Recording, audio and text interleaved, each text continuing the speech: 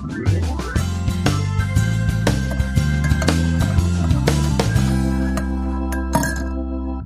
everyone, and welcome to this brand new episode of Security and Two Sugars. I'm Annabelle Berry, and I'm over the moon to be bringing you the very first episode in 2021 of the podcast. And my guest this evening joining me is Leanne Potter, and Leanne is the Information Security Liaison Manager at Covéa Insurance. Hi Leanne. Hello there, how's it going? I am so delighted to be the first of 2021. Who'd have thought we'd even get here, you know what I mean? I know, exactly. And you would have been a little bit earlier. We were just chatting off the mic, obviously, about a few technical issues with a lack of internet connection that kind of delayed this a little bit. So we were hoping to get this episode out slightly earlier, but people who will remain nameless, I'm not going to name and shame, who basically, had me cut off from internet for a while, which wasn't great. But anyway, we've got here now, which is the main thing.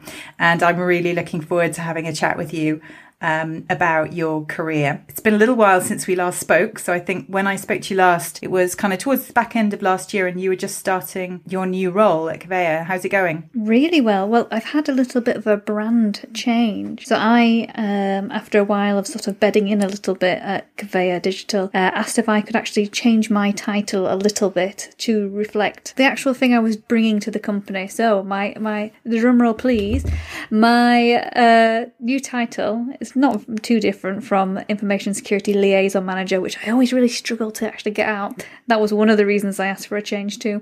My new title is Information Security Transformation Manager. Oh, I love the transformation part is the key. So when people ask me, why am I doing what I'm doing? I was like, it's because I'm the transformation manager. I feel like it should come with a cape. But that's how I sort of envision the role anyways. Definitely. A cape with a big T on it, I would say. That's definitely a better title. I would say transformation is loads better than liaison. Liaison just sounds like you're sort of, linking a kind of a link in between. Transformation is absolute driving something forward. Exactly. And changing it, which I know that you are, and I'm really looking forward to hearing a little bit more about that later on. So thank you for correcting me. I didn't realise that had changed, so apologies. Oh no, but I'm loving the new change. Opening. Love it. So yeah, absolutely. So, Leanne, before we get started, I'm going to just do my usual beverage check-in, which I do with all of my guests who come and sit on the security sofa with me, albeit it being still a virtual one, unfortunately. So what are you drinking this evening to accompany your time on the sofa? Well, I'm drinking something quite fun that I don't think's been on the show before, so just a little... So it's in a glass. Just before January, I was like, dry January, I'll buy some non-alcoholic alcohol so I can still tipple. Didn't realise lockdown was going to be on for as long as it is. Probably would have just bought some hard stuff. What I've bought is a little non-alcoholic Italian spritz. So it's a bit like Aperol spritz. Oh, I love an Aperol spritz. Does it taste nice? It's delicious. So it's a little bit of that. It's from a company called Liars, which I think is a great name for a fake alcoholic company. I love it. Brilliant. Okay. And it's delicious. It kind of looks like iron brew in my glass, but it's very nice. It's very authentic. So do you mix it with anything? Yeah, with a bit of tonic. So, tonic. It's very nice. Just making a little note of that. Liars. Going back. I love an Aperol. Good. Wonderful. So on a school night, it doesn't feel so bad. I've not brought it to a meeting yet, even though I probably could. Exactly. Well, you could just pass it off as iron brew, probably be fine. So you need to explain. Wonderful. Well, I am drinking. I'm not on a hot drink this evening, even though it's absolutely Baltic. I don't know if it is with you, but I'm on the elderflower fizz tonight. So very exciting. Nothing alcoholic here to see either, because absolutely it's a school night. So good. So we've got something very refreshing, which sounds like really we should be drinking this on a summer's day and kind of having the windows open and enjoying the sunshine instead of being in the middle of winter. And I don't know if you've had snow. Have you had snow? We've had lots of snow. It's been quite fun, actually, because none of the commute on the train, having to sort of navigate thinking, I'm going to have to get up really early to be able to get to work. So that's the nice silver lining of lockdown, is no expectation to get into the office. And the dog's been loving it too. Good. Well, no snow here, but just very cold. But anyway, never mind. Spring is on the way.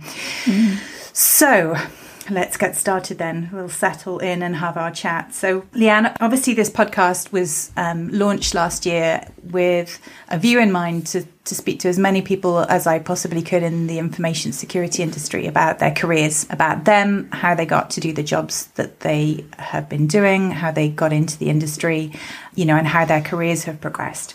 So where is a good place for this conversation to start as far as you're concerned? Where does this kind of interest in technology or in cybersecurity, where does that start? Does that reach far back as far as school, or where did your interest start peeking into those areas? It doesn't really go that far back into school. It all really started in my early 30s. I was a project manager for a charity, and it was a charity that was dealing with a project that aimed to get people out of deep destitution. So it's people who had, not eaten in a while, they were homeless, had lots of addictions or had fled domestic violence. So pretty much anything bad that could happen in your life, these people were experiencing. And I was in charge of a £5 million project, and the brief was Solve Destitution, which was a big weighty tome of a brief to get. And we just didn't know what was going to come through our doors. So we opened the doors, and then all of a sudden all these different needs and requirements came through. And what was becoming really apparent really quickly as soon as we opened these doors was the people who were most in need were incredibly digitally excluded. We were spending all our time processing online forms, doing things online for them that they couldn't do themselves. Because, if you're not eating, you're not going to have a smartphone, you're not going to be able to keep up that kind of connection. And we were finding, people coming into our service and saying, I've just been to the job centre and they've turned me away. I wanted to sign on. They said, they pointed me to a bank of computers and said they can't help but try and figure it out. Or they'll say, go to the library and sort it out. But of these people, they were under so much stress, they'd never been into a library before. A lot of them had mental health issues, anxiety. Just asking them to go and ask for help in a library was like a really big deal. So that's what we were spending all our time doing. So I became really fascinated by the term, the digital divide, which sort of suggests that if you don't have the ability to access digital services, then you're socially excluded. So I started studying that formally while I was working as an anthropologist at master's level, and I just became fascinated by the way technology can really change society. And I thought, well, there's got to be a better way of actually creating tech that really serves the needs of everyone, not just people who actually are able to access digital services. Because, as I say, the people that needed the help most were totally excluded by the people who should be helping them first and foremost, government bodies and local councils and things like that. Definitely. I mean, having all these barriers in the way of people that actually we should be trying to make things easier for, not putting barriers in place just to try and streamline processes and not really thinking those things through, which is absolutely right. Leanne, taking you a little bit back just before that, obviously, how did you get into working in that area in the first place? Is that something that what did you want to do when you were starting out your career? What was your vision? When we all start out life or our career journeys, quite often having something in mind about an area that we're particularly interested in. And obviously something led you to that role in the first place. What was that? Well, as a kid, I wanted to be an astronaut. I adored everything to do with space. I had my whole bedroom kicked out in planets everywhere, the glow-in-the-dark stars, everything. I was like, I'm going to be an astronaut. And I remember going up to my teacher in primary school and saying, this is what I want to do. How do I get there? And she just sort of looked down at me, sort of squinting and sort of saying, frowning a bit. And she just sort of looked at me and said, girls can't be astronaut. And it was such a it was like a gut punch. It really was. And I just remember just being so devastated by, no one else I could really go to. The teacher seemed like the biggest authority because, I grew up in a place where, there was a lot of deprivation, the kids around near me would always wear their school uniforms even on a weekend because that was the only clothes they had. There was times when, we had to think about, are we able to heat the house? Are we, heating and eating was a sort of a really big thing for me sort of growing up. And so the teacher who had this professional job, I thought, well, they must know how I can do this and help me kind of get out of my own circumstances. But no, being a girl, apparently you can't be an astronaut. And what year was that, roughly? That was probably early 90s. Right, okay. Yeah.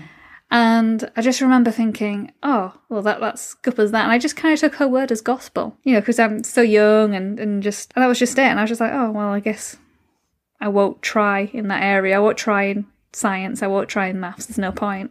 But I had other loves as well. So I was an avid reader. So really enjoyed English literature. And that's what I went on to study at university. And just as I was about to graduate, the financial crash kicked in. And I was just sat there thinking, what am I going to do with a BA in English during a financial crash? And took the first job that came along, which was working as a administrator at a hotel. So I kind of fell into administrator roles for a really long time. It was great at the time because it was a job and jobs were scarce, but I always find with things like administrative roles, at least in my experience, once you have that job title, it's really hard to get out of it. It's one of those jobs that are very, very difficult to convince people otherwise. And I always found that any sort of job I had, I was always the first one to pick it up really quickly. So, within a few weeks, I was training the trainer, implementing new processes, new procedures, but almost to my detriment sometimes, that I would actually, promotions would come up and I'd go for them and they'd turn around, we can't lose you, Leanne, Yes. So I would, I would go above and beyond my role because I was bored, to be honest, doing the sort of standard, what was required. But then I would almost sort of paint myself out of a position, unfortunately, just because of the nature way admin roles tend to be. If you're good at what you do, people tend not to want to get rid of you. So how did you move forward from those roles into the role that you were mentioning that was kind of the really transformative role? Talk about transformations, the really kind of pivotal role for you in terms of getting into the industry. How did you make that leap? To get to the project manager role, I was originally doing lots of admin roles, and then I got made redundant from one. And I was an office manager for a little bit, but it was more managing, making sure people sent the right postage on envelopes, that kind of office management rather than actual people management. And I got made redundant, unfortunately, from that role. So I just took, again, I'm just like treading water everywhere, just taking the first jobs that came along. And I started off as a receptionist role. So I started off at this charity doing reception, being on the front line, the first people saw. And it was a very baptism of fire because it wasn't something I'd done before. And I remember one time, it was this crazy incident where, just to sort of give you a flavour of what the area was like, a guy came in with a crossbow one time and was just like, yeah. And just very nonchalantly and sort of saying, I need help. I'm like, okay. So it was diffusing situations like that became part of the norm. And there was, occasions where I thought, sometimes I don't know if I'm going to make it out of even this room sometimes. There was alarms everywhere. So it was that kind of high stress thing. And you either sink or swim with that kind of job, I think. So I think they saw something in me and thought, we'll keep promoting her upwards. And I got back into administration from receptionist. I then built my way back into projects as soon as I could and sort of prove that I had more to me than just admin. But it did take a long time to get to that point. And what were the qualities, do you think, that they saw in you that made that happen? I think it was my ability to take something from nothing. I'm also very good at establishing new projects and processes, really. I'm very keen on metrics. So it's one thing to sort of set things up and sort of step back and think, oh, that was good. But I actually like to really sort of drill down, like, what made this work? What made this not work? How can we tweak that? How can we, show an improvement? How can we show the benefits going forward? So that's something I really enjoy. And again, being really sort of people-focused as well and understanding actually what people's motivations are, good and bad, especially in that role. People were often sent to us, from other organisations, and they would come through our doors quite angry because they'd been passed around pillar to post from loads of different organisations, and we were pretty much the last stop.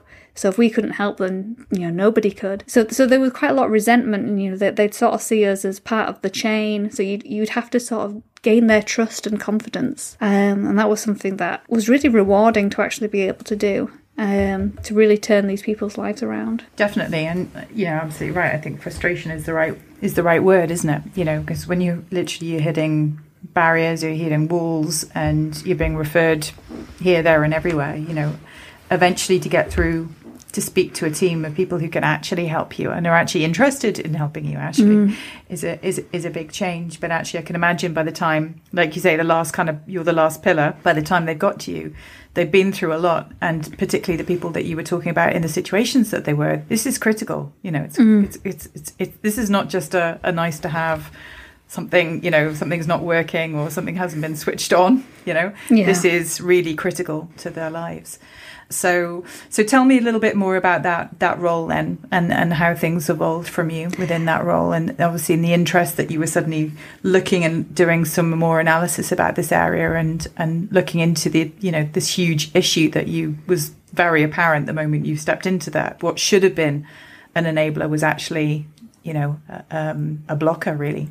Oh yeah, very much so, and it just made me so angry. I think that's what drove me in the first instance to look into it. I was just like, this seems so silly that nobody's just sort of sat and thought about actually these services that we're setting up for people. If they don't have access, how are we going to reach them? It just at the time, it just didn't seem like anything had been done in that respect. Nowadays, I've had a job myself in the NHS, for example. And I can see actually that is very much on the radar now. But at the time, we're only talking of 2018 before when I first got my first job in tech. That was still very much the case, even in sort of big government organisations. These people were not being catered for whatsoever, and they were being disadvantaged. But as part of my role was, as part of the funders, was to write a lot of reports and saying, actually, why did I think there was a lot of destitution in this area? And, what were the barriers? And digital exclusion was the biggest one I put and cited. And I said, back this up with the research I was also doing, in my spare time when I was studying as well. This is a major issue, and if we don't address it now, then we're going to leave a whole swathe of people behind. And it wasn't just what you'd expect. It wasn't just older people. Typically when you think of people who are not sort of tech savvy, you think of older people, but these were young people. These people were people who had gone through the care system, for example, foster care system and things like that. So they also had never really had access to digital devices, or orphanages and things like that, in and out of sort of state care. And middle-aged people who at the time probably had more manual working jobs, and those jobs have dried up not too long after the financial crash. Those jobs have dried up, and now they're entering a workplace where it requires you to be able to use a computer, but they've never had to before. So it was a really mixed bag, and as I say, I just became a really big advocate for it and became really fascinated by the subject in general. And then that's when it started ticking over in my head, actually, how do I get a job in tech so I can really make a difference here? Because that's what it was all led by. It was all me really wanting to actually get hands-on and do tech for good. Yeah. So how did that happen?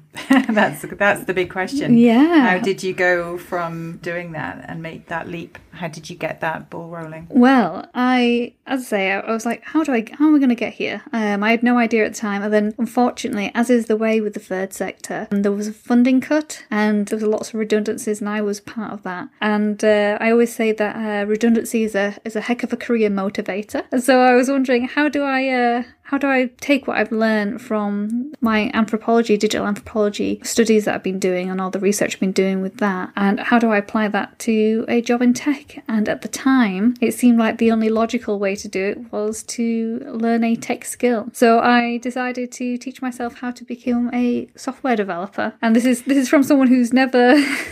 If you would have told me this, like 4 years ago, or however long I've been doing it now, that you were going to become a software developer, I would have there would just be no way that would have been the case at all. And there was nothing in my background to ever indicate that. They say, the only interest I had in science and maths kind of got squashed at primary school age. And I did use computers, obviously, in the 90s and things like that, but not to any sort of great degree. So yeah, I decided to teach myself how to code. How did you decide that was the thing that you were going to, were there other things on the table that you were looking into, and that was the thing that you thought, actually, this is the area where I can... Was that the bit that interested you the most? What was... Because there would have been a few things, I would imagine, on the table at the time that you could have, the path that you would have gone down. Why coding? You know what? At the time, it really didn't seem like there was much choice for someone with my background. when I sort of look into roles and things like that, people wanted lots of experience. I didn't have that. Embedded sort of tech role experiences. Yeah, it just didn't, it just, at the time, it just seemed like a logical solution. Just like, oh, well, if I want to work in tech, I need to learn a technical skill. So how hard could it be? Well, for a lot of people, I think that would have been a really scary jump. That's the reason, because I think a lot of people are quite intimidated by writing code and software developing and things like that, and that's I guess why I was asking. But you're a run into the fire type person, Leanne, I think, are you? I think I still sort of shake my head when I think about it now and think that's a really interesting conclusion to jump to. Like, why did you think that was the easiest route into tech? But it worked. So yeah, I just tried learning to code like a full-time job. Where did you go? What resources did you use for that? It was, majority of it was for free. So as I say, I was in between jobs, and so I'd wake up at 9 o'clock in the morning. I'd treat it like a job. Get up at 9 o'clock in the morning, use things like Free Code Camp, Code Academy, YouTube videos and the like.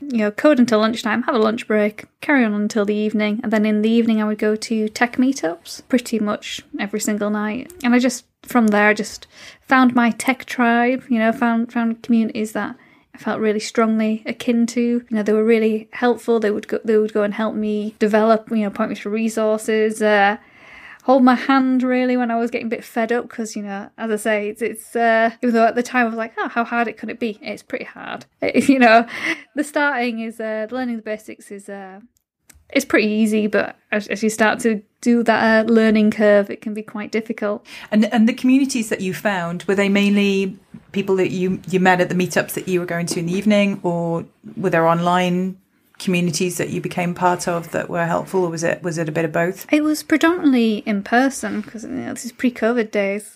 When we could all get together. I know. Gosh. Can you imagine now? It's crazy. Leeds has got an absolutely cracking tech scene, so I was spoilt for choice. Like I say, it was something every night. I ate pizza and drank beer every night. That was the way the meetups were. Meetup staples, yeah, yes. Very much so. Yeah. One of the biggest things I miss, one of the biggest shocks was actually having to cook for myself on an evening again. No. But yeah, I just loved it. And as I say, people were just so welcoming, which was really nice, because I'd done my research into the tech industry before taking the plunge, and I'd heard about bro culture. I'd heard about that it's not exactly the most diverse place in the world, and so I was a bit cautious, but actually the meetups were really friendly, really nice. Good. And that's lovely to hear, because you get such conflicting stories that come back from people who, some people are saying, yeah, it was great and lots of support, whatever. Some people obviously hit some issues along the way, so that's lovely that was that experience. So obviously you're teaching yourself, you're being very disciplined, you're treating it effectively like your full-time job in terms of getting on. You've embraced the communities that are available. You're going above and beyond really by obviously attending meetups every evening. You're really throwing yourself into that. So how did that transpire into a role, and how did you approach that? How did you go from obviously self-learning and teaching yourself and getting support to being able to translate that into getting a job? Leeds has a thing called Leeds Digital Festival, which is a big shout out to them, because it's fantastic what they do. And I went to one, and it was about the NHS and how they handle cyber incidents. And it was going to the talk that they were doing, and I just was like, oh, this sounds really exciting, actually. Obviously I'd heard about WannaCry in the news, so WannaCry was 2017, so this is about 2018. I was like, oh, I'm really into this. How do I get into cybersecurity? So I'm already pivoting. I've only been learning for probably about 4 months at this point. I'm already thinking, how am I going to pivot to cybersecurity? And is that, kind of looking at that a little bit, is that just part and parcel of who you are, Leanne, do you think? Am I a flip-flopper? Are you just one of these people who... No, I'm not a flip-flopper, because I wouldn't call it a flip-flopper. It's more somebody who's always looking at what the potential opportunities are around, not just getting caught into one thing, but obviously, hopping into, because that's what so many people I've had on the podcast, effectively, we hop to one thing, you have a look, you do your best, you immerse yourself in it, you take the opportunities when they present it, and then you see there's another opportunity and you go for that. And that's characteristic of quite a lot of the people who've been on the podcast so far. But is that inherent to who you are as a person in terms of getting in there, seeing the lay of the land and going, oh, opportunity there, I'm going to follow, is that just part of who you are, do you think? I think it has become that, yeah, very much so. Let's say it wasn't always like that. It took me until, my 30s to even have that kind of confidence, because it does take a lot of confidence to actually go, actually, I could probably do that.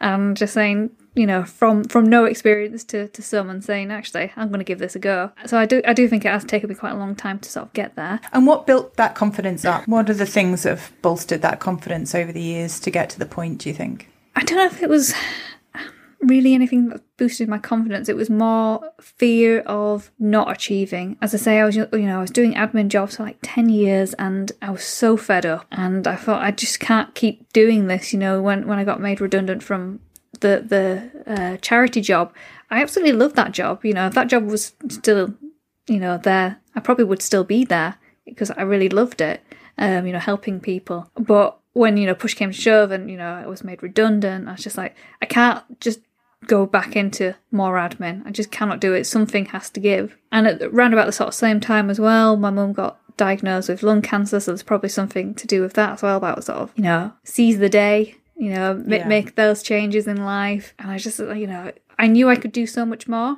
And I thought, well, you either start or you don't. So I guess this is where it's all coming from, is this sort of need to sort of, time is short. Yeah, seizing the moment. Yeah. Mm-hmm. You've obviously, looking at what you're doing, you're feeling a little bit more confident, in yourself. You've got the drive. You know that you're starting to see there are opportunities here in terms of information security and cybersecurity and things like that. So what was your approach and how did you move that forward? So after the talk, I went up to the people who did the talk and I said, I'm really interested. How do I get into cybersecurity? And they're like, oh, well, there's all these certs you need to do. There's all this sort of stuff. And I was like, oh, okay. I was like, enthusiasm? Will that get me anywhere? And the desire to learn? Seemed not with cybersecurity. And I was quite despondent. I was just, it did seem like cybersecurity was a much harder nut to crack than software development. So I thought, okay, what I'll do then is I'll stick on this path. I will carry on, seeing how far I can get with software development. And I could pivot once I'm inside, was the sort of theory. And so that's what I did. And NHS Digital were advertising a graduate scheme. And even though I graduated some time ago, I thought I'll give it a go and see if I get it, and I did. So they hired me as a software developer, and from the point of learning how to code to my first day in tech, that was 8 months. Wow, that's incredible. And how was that job? How was that first opportunity? How did that go? Because that must have been pretty, I don't know if... intimidating might be the word I would use, I suppose, in terms of landing in that first opportunity, or what were you feeling at the time? Really excited, but that, I think it was again just because finally that change was happening. I'd finally broken out of the cycle, the administration cycle, and there's nothing against being an administrator, and I'll come on to that later about my my theories of administration and cybersecurity shortly. But I just needed to get out of there. I needed to do something that I felt really stretched my abilities, and I was like really, really excited to be involved. And unfortunately, my first day wasn't the best. Okay, what happened? I turned up to work quite early, sat down, it was pointing to a desk, this is where you're going to sit. My team hadn't arrived yet, and I overheard a colleague from another team turn around and sort of say to someone else, they didn't know I was there, turn around and go, oh, well, you know why they've hired a load of women this time round, don't you? So we look really good on the diversity stats. Right. Nice. First day. Good. First day in tech. Mm-hmm. Bear in mind that, I'm buzzing with the excitement that it's a tech job. And I was just like, oh no, the things I have read are true. This is not good. So how did you deal with that? Let's just say it's no fun raising a HR issue on your first day. No. No.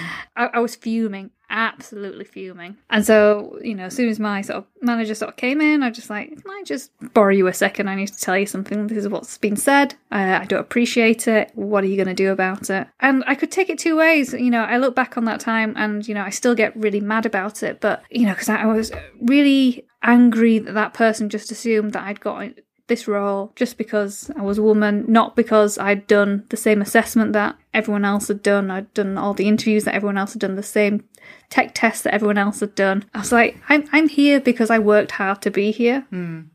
I dedicated all my time. I neglected family, friends, hobbies, everything to get my first job in tech. I took a massive pay cut. I know I wasn't working at the time, but going from the salaries I were on and, could have had, I took a pay cut and took a graduate job, at age 30. So I was furious. And how did they deal with it? Did they deal with it well? My boss was livid. He actually was one of the people that interviewed me, and he said, we've hired you because you're good at what you do, not just because you're a woman. We need those expertise. It was mostly I believe a lot of the reason why I got hired was because of the work I was doing on the digital divide and being able to sort of implement that, for the NHS, give those experiences of, real life of people. Absolutely. Yeah. Bringing many years experience in many different roles to bear onto that role. So it's that person, they went through a few official channels and they were made to do an apology, and they shouldn't have bothered, to be honest. Their apology was more, I'm sorry what I said to upset you, rather than I'm sorry for what I said. But I could have taken that two ways. So I do think, had I been a bit younger, I probably would have just sat there and probably would have just internalised it and probably not said anything, and probably would have ended up just doing the day job and just thinking, actually, maybe a job in tech isn't the yellow brick road or anything like that. But what I decided to do is turn that around and think, I'm never going to let anyone else feel this way again. I'm never going to let anyone who's retrained for a career tech, man or woman, feel like, that they've joined an industry that's not inclusive. So I've taken it upon myself to do a lot of work in public speaking and mentoring to make sure that people know that the diversity of thought is one of the best ways that we're going to make the tech industry what it is. Yes, needed. Good for you, Leanne, for dealing it with like that. And like you say, sometimes I think when you're younger in your career, it's easier to react or not to react and not to say anything and to stew and let it affect you. And I think some people, again, like Sarah, having been on the podcast, Sarah Armstrong-Smith last year, and she was saying something had happened to her quite early on. And she said that was the thing that literally gave her the inner grit to go, this is never happening to me again. I'm never going to be in that position, So you either dig deep or you make something of that, you use that and you channel it in a good way, which is obviously what you've done. So good for you. So apart from the first day, which didn't go well, how did things evolve for you from there? I just loved it. So I was very keen, put my hand up for everything. Particularly, so I'd been hired in as a developer, and straight away I was putting my hand up going, by the way, I really like security as well. And if you're wanting to get into security, it's one of the biggest things I would say. If you're in tech but not security just yet, but you want to be, just tell people, because nobody wants to do security. So if you put your hand up and say, I want to do something in security, they will give you all the jobs and all the experience you need. As much as I find it a very sexy subject, a lot of people don't. So I found that, as soon as... Who are these crazy people? Who are these crazy people who don't think security's sexy, Leanne? That's crazy. I'm afraid we're ridiculous. In our own bubble. Absolutely. So I just put my hand up for everything, and so it started off as pen test remediation was one of the things I did quite a lot of. So it was really interesting to actually see where did we go wrong and how do we fix it. So that was always really very interesting. So was this you volunteering to help out on extra? Yes. Projects, right? Okay. Yeah. Right. What I really loved doing was doing my talks. So I'd go to different departments and do my talks on digital exclusion, accessibility and things like that, because they were the subjects I was really interested in. So it was a nice sort of dual thing that I was able to do, and it's only really something you can ever really do, I suppose, in a graduate scheme, is to wear different hats at the same time and get away with it, really. Occasionally I'd let the day jobs slack while I did other stuff, but I think it was all for the benefit. And one of the things I absolutely loved doing, which was, again, addition to my role. It wasn't something that was on the job description or anything like that. I organised a code club for non-technical staff, specifically aimed at people who were in the admin pool to learn how to create websites from scratch. Wow. And that was a real big success. So the first time we did it was for International Women's Day, and it just sold out instantly. And it was all these people that, I was just going to say, what was the take up? So how many people roughly? So it was 40 people, which we were expecting. Wow, we were expecting like 10. We had 40 seats, but we were nowhere near expecting that many people. And the atmosphere was so buzzy, people were laughing, and we were teaching them how to make a website. People who really, their sort of technical skills weren't beyond surfing the web and emails, and they were writing code from scratch within a few hours. And people coming up to me afterwards saying, I don't think I'm going to retrain. And that was such a buzzy sort of thing. And so we did that as sort of a regular feature. It became, part of the learning and development cycle. We'd put these sessions on, and I'm not kidding you, they would sell out within seconds. And I mean seconds. So I would say to the organisation, these tickets are going to be available at 10 a.m. And literally before 10:01 sort of came in, they were gone.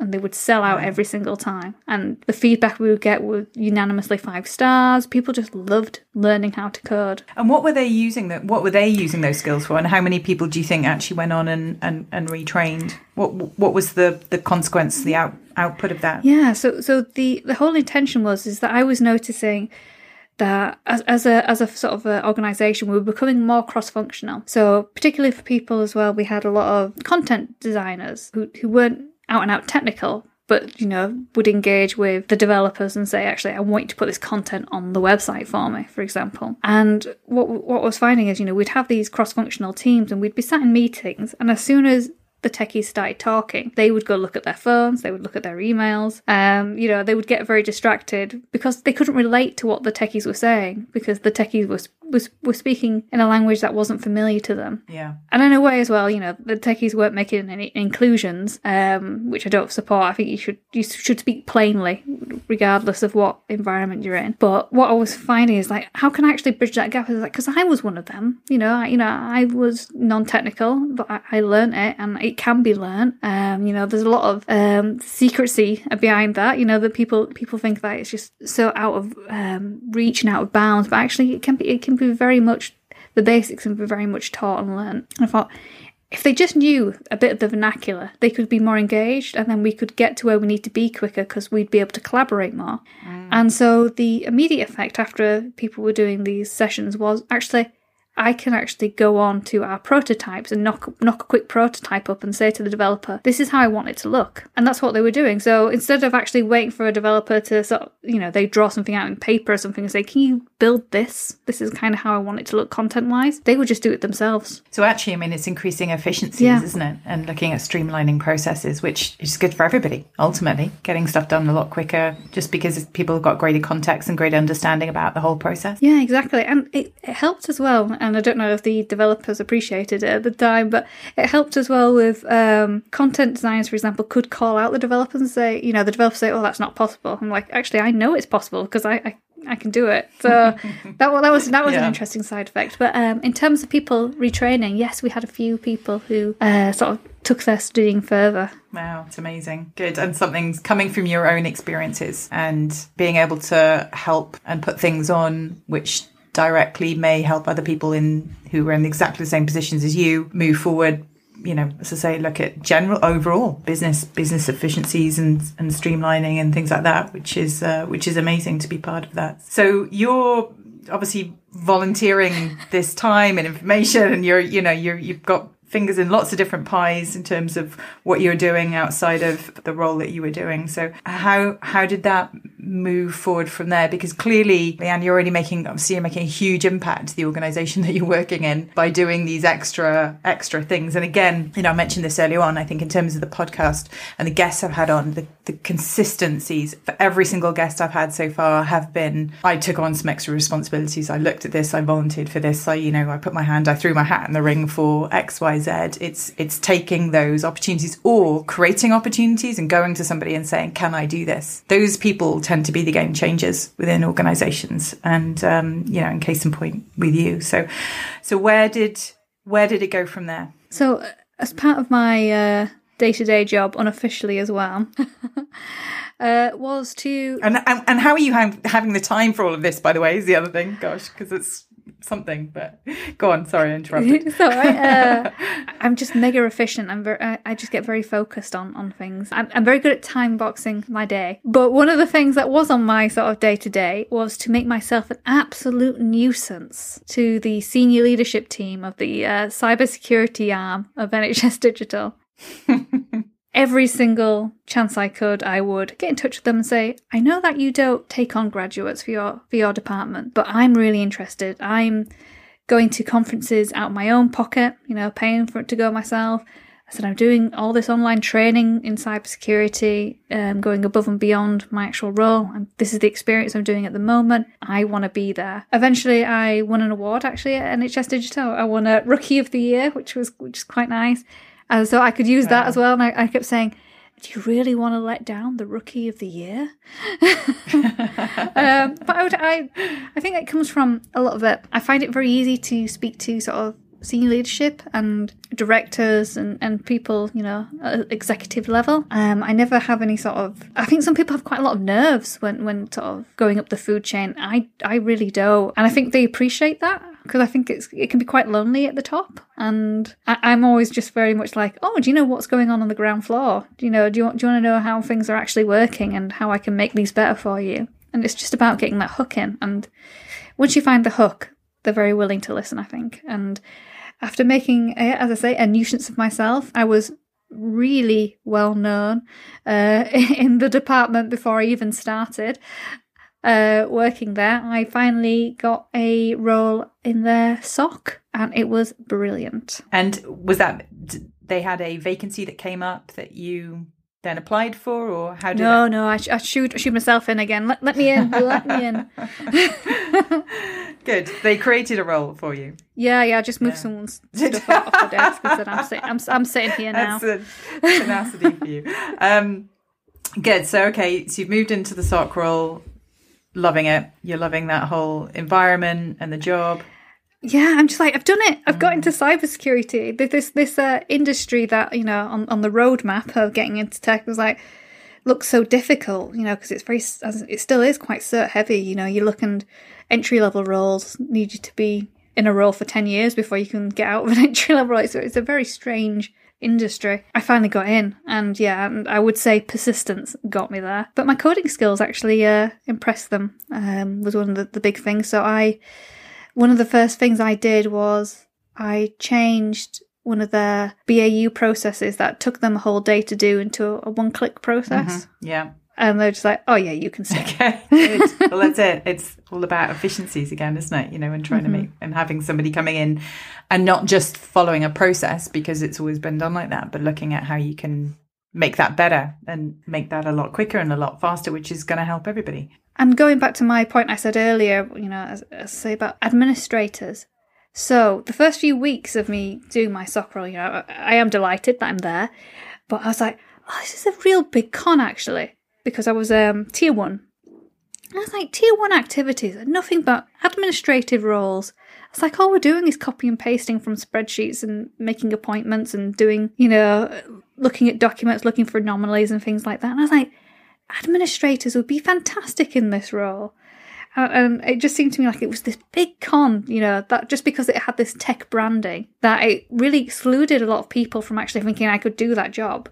And I would turn around to my boss all the time and going, whenever we needed to recruit anyone, I was like, you need to go to the admin pool. You'd get someone in here from the admin pool, and they would whip this service into shape. They really would. They would, because they're so efficient and you can see where the gaps are and fill those gaps and make processes. I was like, you'd be remiss not to keep hiring people from the admin pool into these type of roles. So it's something that I've been sort of discussing at my current employment of like, how do we actually get people to do little taster sessions? Yeah. That's a good point. And what was their reaction to that? they're very interested. So watch this Okay. space. Good. Another podcast coming up later on in the year, I guess. So, so you've landed your job in the SOC. You're loving it. You're looking at, obviously, you're already making an impact in terms of the job and things like that. So, what kind of job role? Because I know you're not just sat back going, "Well, I'm here now, and that's good, and this is all good, and I'm just going to crack on and do that." Because we know that's not how you're built, Leanne. So, what did you have in mind? You know, what was the plan from there? Because I know it wouldn't have been staying in that role, even though as much as you loved it and the experience and everything else, and you were now there. What kind of things did you have your eye on that were ticking over in your mind? So you're very right. Again, I wouldn't say it's boredom. I definitely don't think it's boredom. Yeah, just enthusiasm to want to just keep trying new things. And I'd definitely be the type of person at the ice cream place and like, can I try that flavour first? And that one? Yeah, okay. And so what happened was I was thinking, oh, well, where do I see myself and how can I actually draw this back into being more people focused? Because the SOC role was technical through and through. I absolutely adored it. Eventually I worked on their SIEM, just found it absolutely fascinating, working with so many endpoints. It was just brilliant. But I wanted to get back into the people side of it. And so what I ended up doing was part of a leadership course that I was on. It got me in front of lots of GPs and clinicians, and I was able to have some really wonderful conversations with them that they'd never had before with anyone from sort of our organisation in terms of security. And it was saying to them, okay, we put these controls in place for you. How are you actually dealing with them? You know, taking it from like more of a user research perspective and saying, actually, when you're on the wards and things like that, what are the controls that we're putting in place to secure our systems, which, you know, are vital? What controls are we putting in place that are stopping you from actually being able to deliver patient care? Because I think, you know, obviously for my first job in tech, you know, my concern is don't let anyone die. Like, you know, I've never worked anywhere where like that's my number one priority. It's like, don't let anyone die. And that's your compass to making sure that you do your job right. Yeah. You know, you don't really get that in the commercial sector or anything like that. You know, this is it. And so when I sort of found out like the controls, you know, and how they were having an impact, but also the way we were selling why we needed to be secure wasn't meeting their vernacular again. So when you say, you know, cybersecurity to someone or a cybersecurity incident, for example, they're thinking financial. They're thinking, oh, you know, someone stole my card details and they've done online shopping. That's the same mindset that the GPs and clinicians and other people working on the sort of front line had. They were just like, oh, well, surely if, you know, WannaCry happens again, all it is just that the computers don't work. I was like, yeah, that's the case. The computers don't work. But what's the impact of the computers not working? Well, you're about to prescribe something to someone and you don't know they're allergic to it. And then they have allergic reaction. And you don't know why. You don't know why that this is happening. And then they succumb to that reaction. It's like, that's the reason why we're doing these things, to keep you safe. It's not because of the inconvenience. It's because actually all the information that we need for you to do your job are on these systems. We need to protect them so you can carry on delivering patient care. It's putting it into context, into something that matters to them, isn't it? Ultimately. Yeah. And, you know, that's what matters to a doctor. Patient care matters to a doctor. Well, it matters to everyone, but it matters to a doctor. You know, that's a vocational job. You know, they take that oath saying, you know, do no harm. And so one of the remits actually is actually you need to keep safe in your job and, you know, not use crappy passwords and not leave your smart card lying around or glued to the keyboard like it's sometimes found and things like that. And yeah, it's just you know, putting it into that perspective for them enabled them to sort of understand. And, you know, I'd go and do these talks with them. And they turn, you know, again, this is additional to my role. This isn't really part of it, but I do these talks with them and they'll turn around, I understand now. And, you know, I'm not going to see these sort of controls as there to annoy me. I'm actually going to say, actually, they're there to keep me safe so I can carry on doing the job. Yeah. And that made a massive difference. And so I started sort of getting really interested in actually how can we nudge behaviours? And then how do I actually start doing a role where it can be still have all this sort of cybersecurity technical side that I really love and enjoy, but actually how can I actually make sure I can influence behaviours to actually do the things that I want people to do to keep them safe? Because actually people are the the easiest thing to hack over anything else. So how do we implement that? Yeah. And the hardest things by far that we've found, I think, as an industry so far. So where did that lead you to? Where did that kind of focus back on, not back on people, because I don't think it's ever been away from people, but, specifically on awareness but more importantly, the right type of awareness and landing the message and getting people to understand and have the context and the consequences, which I think is sometimes a thing that we're not very good at communicating. Well, it word kind of got around outside of NHS that this is what I was doing, that I was very interested in sort of a behavioural science approach to information security. So it was through my now boss had overheard that this was something that I was particularly passionate about and had sort of delivered good results in other areas, not just with clinicians, but also improving relationships between teams. Because that was something I was also really interested in. Because I would, still relatively new to the industry, I'd bounce in and go, "Oh, why aren't you getting along with this team? There's no reason for you not to be getting. We've all got the same, end goal." Yeah. Same focus. Why aren't we getting along? Because security has always been seen as the team that says no, and I wanted to make sure that wasn't the case anymore. I said we need a rebrand. Yes, not the fun, please. And when you say word got around, how do you mean? How do you think people got to hear about that? Again, through leveraging my network. Okay. So still doing a lot of meetups.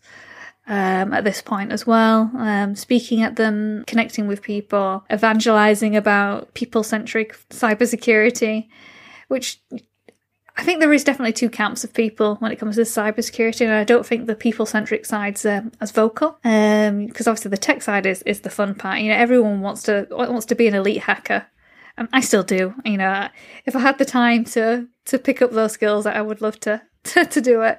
But at the end of the day, I think my real passion is the idea that, if you follow the cable, there's a person behind that, and how do we secure the person so that we can secure the cable?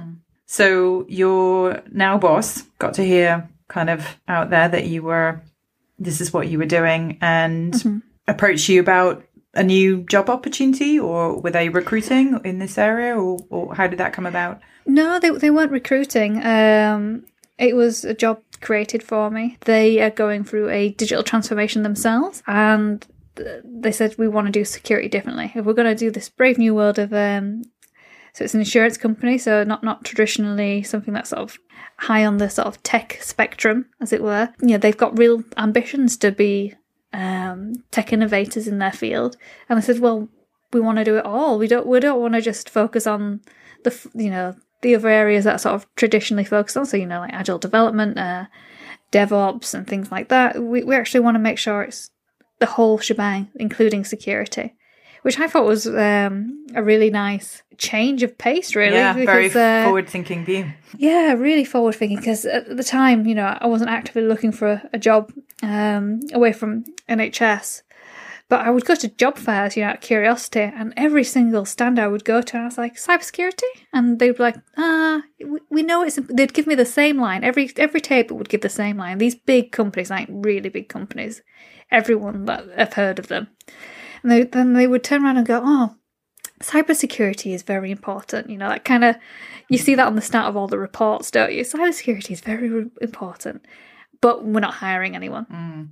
And nobody was hiring. And, I remember being stood actually next to a table, and there was 3 cybersecurity university graduates that just graduated, that month. And they were doing the same thing. They were going to the same tables, and they were going, cybersecurity jobs? I'm like, no.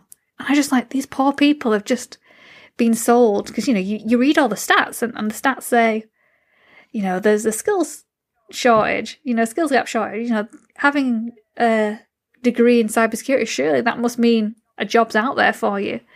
I just felt so awful for these people who had just, spent all this time being sold that there's loads of jobs out there, and actually companies are still not quite ready for it. Yeah. So when Covéa, where I'm at now, said, actually, we want to create this whole role for you, and we want you to really change things up in terms of the way we do security, in terms of where we engage with the rest of the business, not just the tech side of it, but the whole organisation. And we want to do it in a way that makes sure that everyone knows what they need to do to keep things safe and secure. Yeah, amazing. Very forward thinking, and what an amazing opportunity to have a role that is created for you, which means you can make it your own and drive that forward, which I'm sure you have. So, and you're about 6 months into that role? I am, yes. Yeah. Yes. And how's it going? I think I'll pass my probation. Good. No doubt. Never in doubt. I'm having such a blast. It's been really liberating. Because bless the NHS, I really, really loved the work I was doing there, but you do have to. It's a lot of bureaucratic hoops that you need to jump through to get things implemented. Whereas with this role, I can do a lot of experimentation, so I can be listening to a podcast, much like yours, a cybersecurity podcast, and hear about a new way of working. That sounds really interesting. I was like, I'll spin up a little experiment next week and try that and see how it goes. And so I'm able to do things like that. On a whim, I'll go, okay, well, I want to do a 12-month OWASP training course for the developers, and I'll just go out and just do it.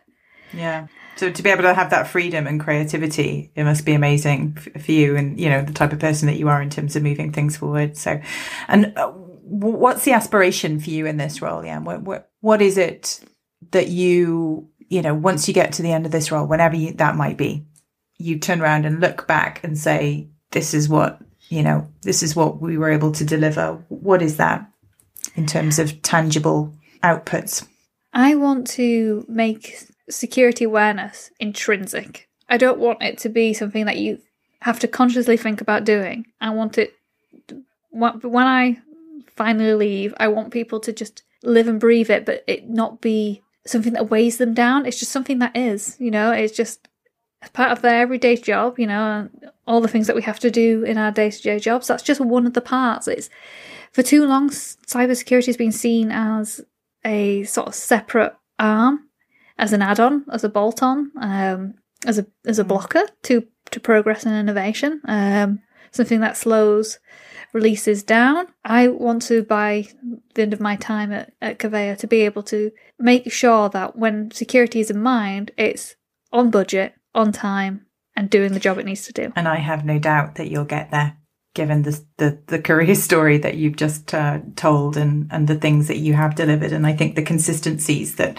you've talked about right from the first roles in terms of helping and enabling people who needed it, and all the way through in every role that you've done, actually, in terms of looking at other people and how you can help them learn more, develop more, be able to see opportunities within roles or perhaps other roles within the organisation that you're working for. I think people is very much been at the heart of your story.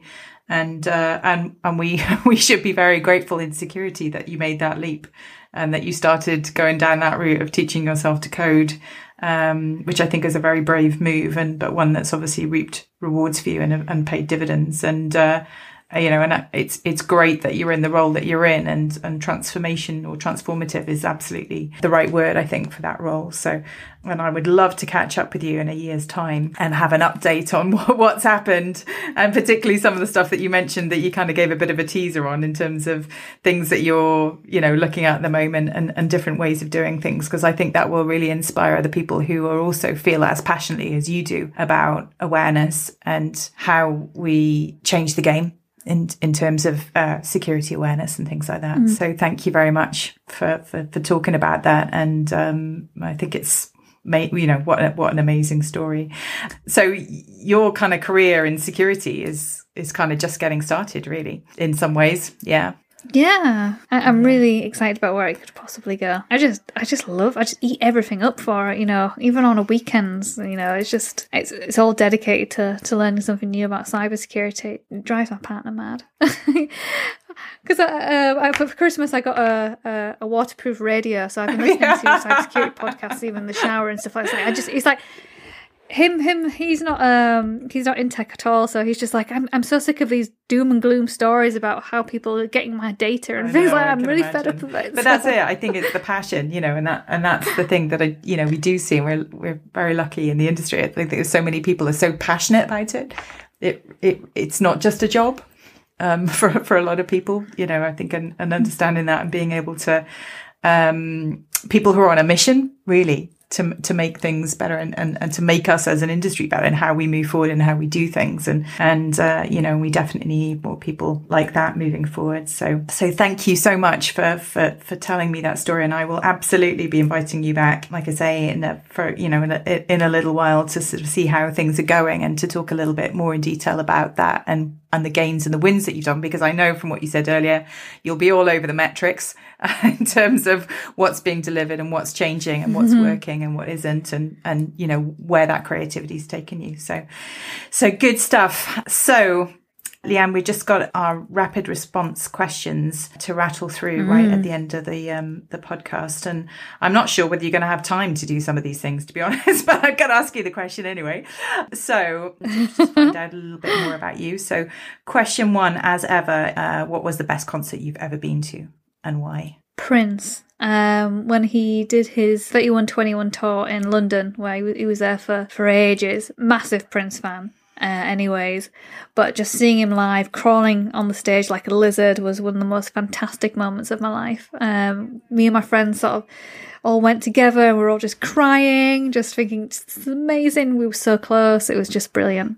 Prince, absolute fantastic performer. Amazing. I'm very jealous. There are a few artists that I didn't get to see and will always regret that I did get to see them live in concert, and Prince is one of them. So I'm very jealous about that. Question 2, I think I might know the answer to this, but I'm not going to make the assumption. What is the biggest issue that you believe that we are facing in information security today, in your opinion? Our own hubris. Oh, expand, please. I think we are our worst enemy a lot of the time. And I think that's all stemmed from the fact that, historically, and still to this day, really, we tend to have the smallest budgets in the team. We tend to have we tend to be the smallest team, compared to how many developers and engineers there are compared to information security people. There's not a lot of us about. So we've had to, early in days, be very sort of self-preservationists. And yeah, I can see why we would have to have said no to quite a lot of things back in the early days, but we're still in that mindset. And it's a bit like the primordial ooze. We need to sort of get out of our sort of dinosaur way of thinking. Actually, how can we rebrand ourselves and actually for people to turn around and go, actually, we want to throw money at these people. We want to make sure that they hire more people so we're not doing 1,000 jobs at once, and being stressed out and burnt out. But we are our own worst enemies. We do go into rooms and sort of go, we're the smartest people in the room, and it's not a turn on. So our own hubris is, I think, one of the biggest barriers to cybersecurity at the moment. Yes, and our ability to talk and communicate and explain, and is the big thing that is going to make the difference, I think. So yeah, good answer. Question 3: what has been your all-time favourite box set binge? So before lockdown, it was a TV show from the 70s called Survivors, in which a deadly flu-like pandemic wipes out the world. But I've kind of lost my taste for those kind of things these days. Yes, I'm definitely avoiding anything with a pandemic in it, that's for sure. But yes. So I'm going to go for something that is quite nice, and I petition Netflix and Amazon Prime all the time for it, and they don't listen to me. I don't know what I'm going to do. Boston Legal. I don't know if anyone remembers that, but it was from the early 2000s, and it was off the backs of Ally McBeal. It was a spin-off show from there, and it featured William Shatner, and it was very, very camp. It rings a bell with me. It was very quick. Right. I really like the quick humour. The name definitely rings a bell with me. I'm going to have to go and be on the search engine after this, having a look at looking it up. So, right, Boston Legal. Good. Okay. I'm compiling so I say this every episode. I've got a list of box sets that I haven't quite got to. And of course, now is a brilliant time to be watching them, given that we've not much else to do. So question 4, who is your InfoSec hero or shero? I would have to say, and I'm sure she gets mentioned a lot, but Liza May. Mm-hmm. I just think she's so fantastic. I would love to be her, and I'm sure she probably gets that a lot. She's just so gutsy, and the no prisoners attitude is just what our industry needs at the moment. It's exactly the phrase I was just about to use, which was takes no prisoners, and she absolutely doesn't. So for good choice. I was asked the same question on a recent podcast, actually. That was my answer too. So good hero, Shiro to be calling out. Question 5. So you've had a really bad day, Leanne, and you've got home. I don't know what I was thinking. You've moved out of the room that you were working in. And you're reaching for your all-time favourite comfort food. What is that? Chips. I love chips. Oh. I'm mad for the potato. Salt and vinegar. Salt and vinegar, curry sauce as well, fish and chips. Curry sauce. Yeah. I went to a chippy the other day and they asked me, there was 3 varieties of curry sauce. I've not come across that before. Very good. I was just like, what? Explain. I can't remember if I remember off the top of my head which ones they were, but I've never been in a chip shop that had 3 different varieties. It's quite something. So is this a thing? Is this something you've found before? It's a very northern thing, I think, to have 3 different types. So I'm not going to claim to be an expert, but I believe it would be traditional chip shop curry sauce. Irish was one of them, I think, and Chinese curry sauce. Oh, so sometimes you get fruit curry as well. Right. Gosh. Well, I literally ended up in paradise, clearly. So I was like, 3 different types, and I can't remember which one I went for. I think it was the Irish one. Which I think is spicier, or something like that. Anyway, digress. Chips, okay, with you on that one. And one final question. How would other people describe you in one word? Workaholic, I think. Probably that one. Has been said, has been known. Yes, it would be true. And many other things. Inspiring, tenacious, lots of other words I could put alongside that, but definitely a workaholic. But that workaholism is definitely paying dividends. So, but it doesn't feel like work to me. I enjoy it so much. It doesn't feel like work. Well, they do say, don't they? Find something you're passionate about, and it doesn't. And that's the secret. So, Leanne, it's been such a pleasure having you on the podcast, and hearing your story is quite something. If I'm really honest, in terms of, you're wanting to give back, as I said, how you've moved things forward, how you've applied and, driven stuff on your own, your self-learning, the fact that you're looking for opportunities all of the time to improve not only people who need it, but looking at your colleagues and the teams within your organizations that you're working with. And obviously now that being obviously your job to do that in relation to InfoSec. It is very inspiring story. And I'm sure other people will feel the same, who've listened to this podcast. So I can't thank you enough for coming on and having a chat with me. And as I say, I absolutely will be getting back in touch later on in the year to find out how everything's going and, and to find out a little bit more about the work that you're doing at Covéa. So thanks ever so much for coming on. It's been great chatting to you. Thank you so much for having me. It's been an absolute thrill. I'm such a massive fan of this podcast. So thank you. I pinched myself. When you asked me, I pinched myself. So, I'm very pleased. Well, that's great. It's been my pleasure having you on. It really has. So thanks ever so much. And just the last thing, if people want to get in touch with you, so I'm sure people will want to get in touch with you about just perhaps some advice about resources or careers or whatever. Can you be reached on social media? And if so, where? I can indeed, and always happy to help out. Best place for me is LinkedIn. I'm always on there. I do love a bit of LinkedIn. So that's Leanne Potter on LinkedIn. And also on Twitter, it's tech_soapbox. Tech_soapbox. Brilliant. Okay, well, I'm sure people will be in touch as a result of that. So thanks ever so much, Leanne, and you stay safe and take care, and hopefully see you in person soon.